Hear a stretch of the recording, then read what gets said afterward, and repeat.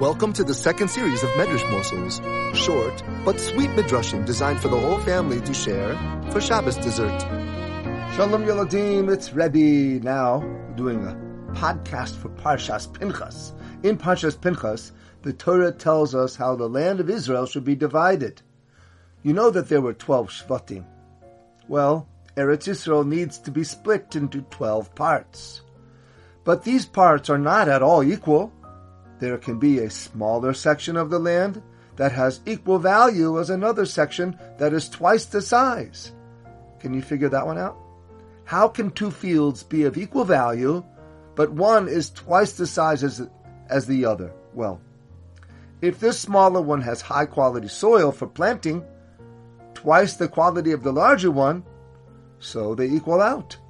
Like I said, none of the 12 sections of Eretz Yisroel were the same. Because another thing that has to be considered is how many men are in the Shevet.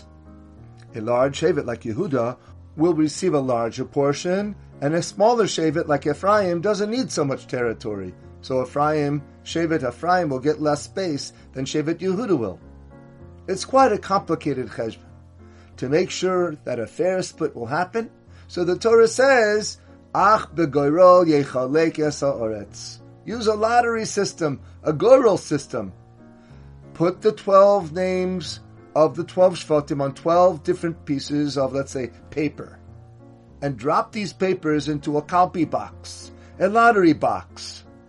Now write down 12 sections of Eretz Yisrael on 12 separate pieces of paper. Drop them into another kalpi box. And now shake up the kalpi boxes. Now kids, this system didn't happen until Yehoshua's days. Moshe Rabbeinu died before going into Eretz Yisrael, like you know. After Yeshua defeated the Canaanim, and he conquered their land, and after those 7 years of war, there was peace. Eretz Yisrael now belonged to us, it was ours, and Yehoshua divides the land. There are 9 whole chapters in Sefer Yeshua that describes where each piece was. And Yehoshua used the goyrol system. The Medrash describes a Ma'aseh Nisim that occurred. It was a miracle. Just listen to this. First of all, Elazar, the Kohen Gadol, was dressed with the Urim V'Tumim. The Urim V'Tumim is a slip of parchment with special names of Hashem written on them, and it's hidden inside the folds of the Choshen. You know the Choshen? That piece of cloth that has 12 stones on it, and the 6 letters on each stone. Well, Elazar wore the Choshen on his chest with the Urim V'Tumim inside, and he was standing in front of Yehoshua, who was holding those kalpi boxes. And when it came time to choose the pieces of land from the kalpi, from the lottery boxes, Elazar first, he said what was going to happen. He was overcome with Ruach HaKodesh, and he said, the goyrol of such and such a shevet will now come out of the box, and it will take such and such an area of land. And then Yehoshua would stick his hand in the box and take out the goyrol with the name and the territory that Elazar just said. So children, for example, the 4th lottery, before Yehoshua took them at the 4th time out of the kalpi box, Elazar says, the goyrol of Yisachar will now rise up next.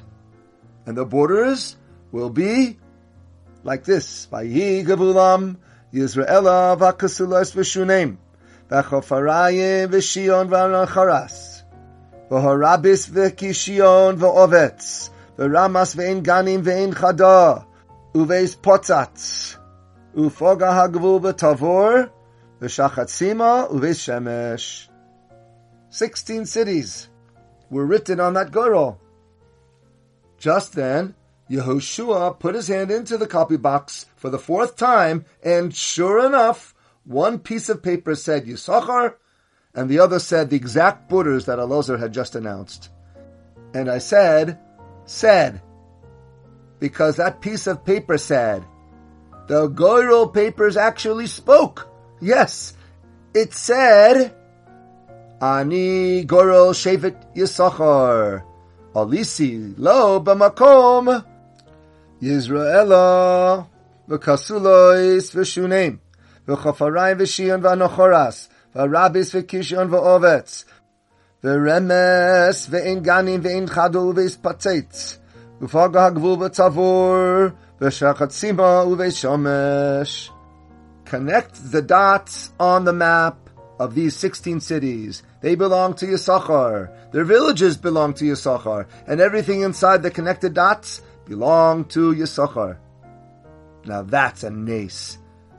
This nace is hinted to in our Parshas Pinchas.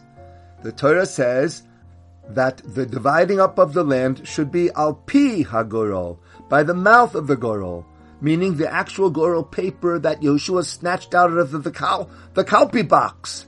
That paper had a mouth. Each gorol paper had a mouth that talked. It said verbally the territory that was written on it. Wow!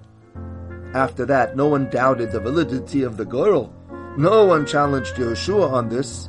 They saw it was an absolute nace. It's min hashamayim. The Bnei Yisrael accepted what they were given, understanding clearly that it was Hashem's will. For more stories, visit our website, musarstories.com.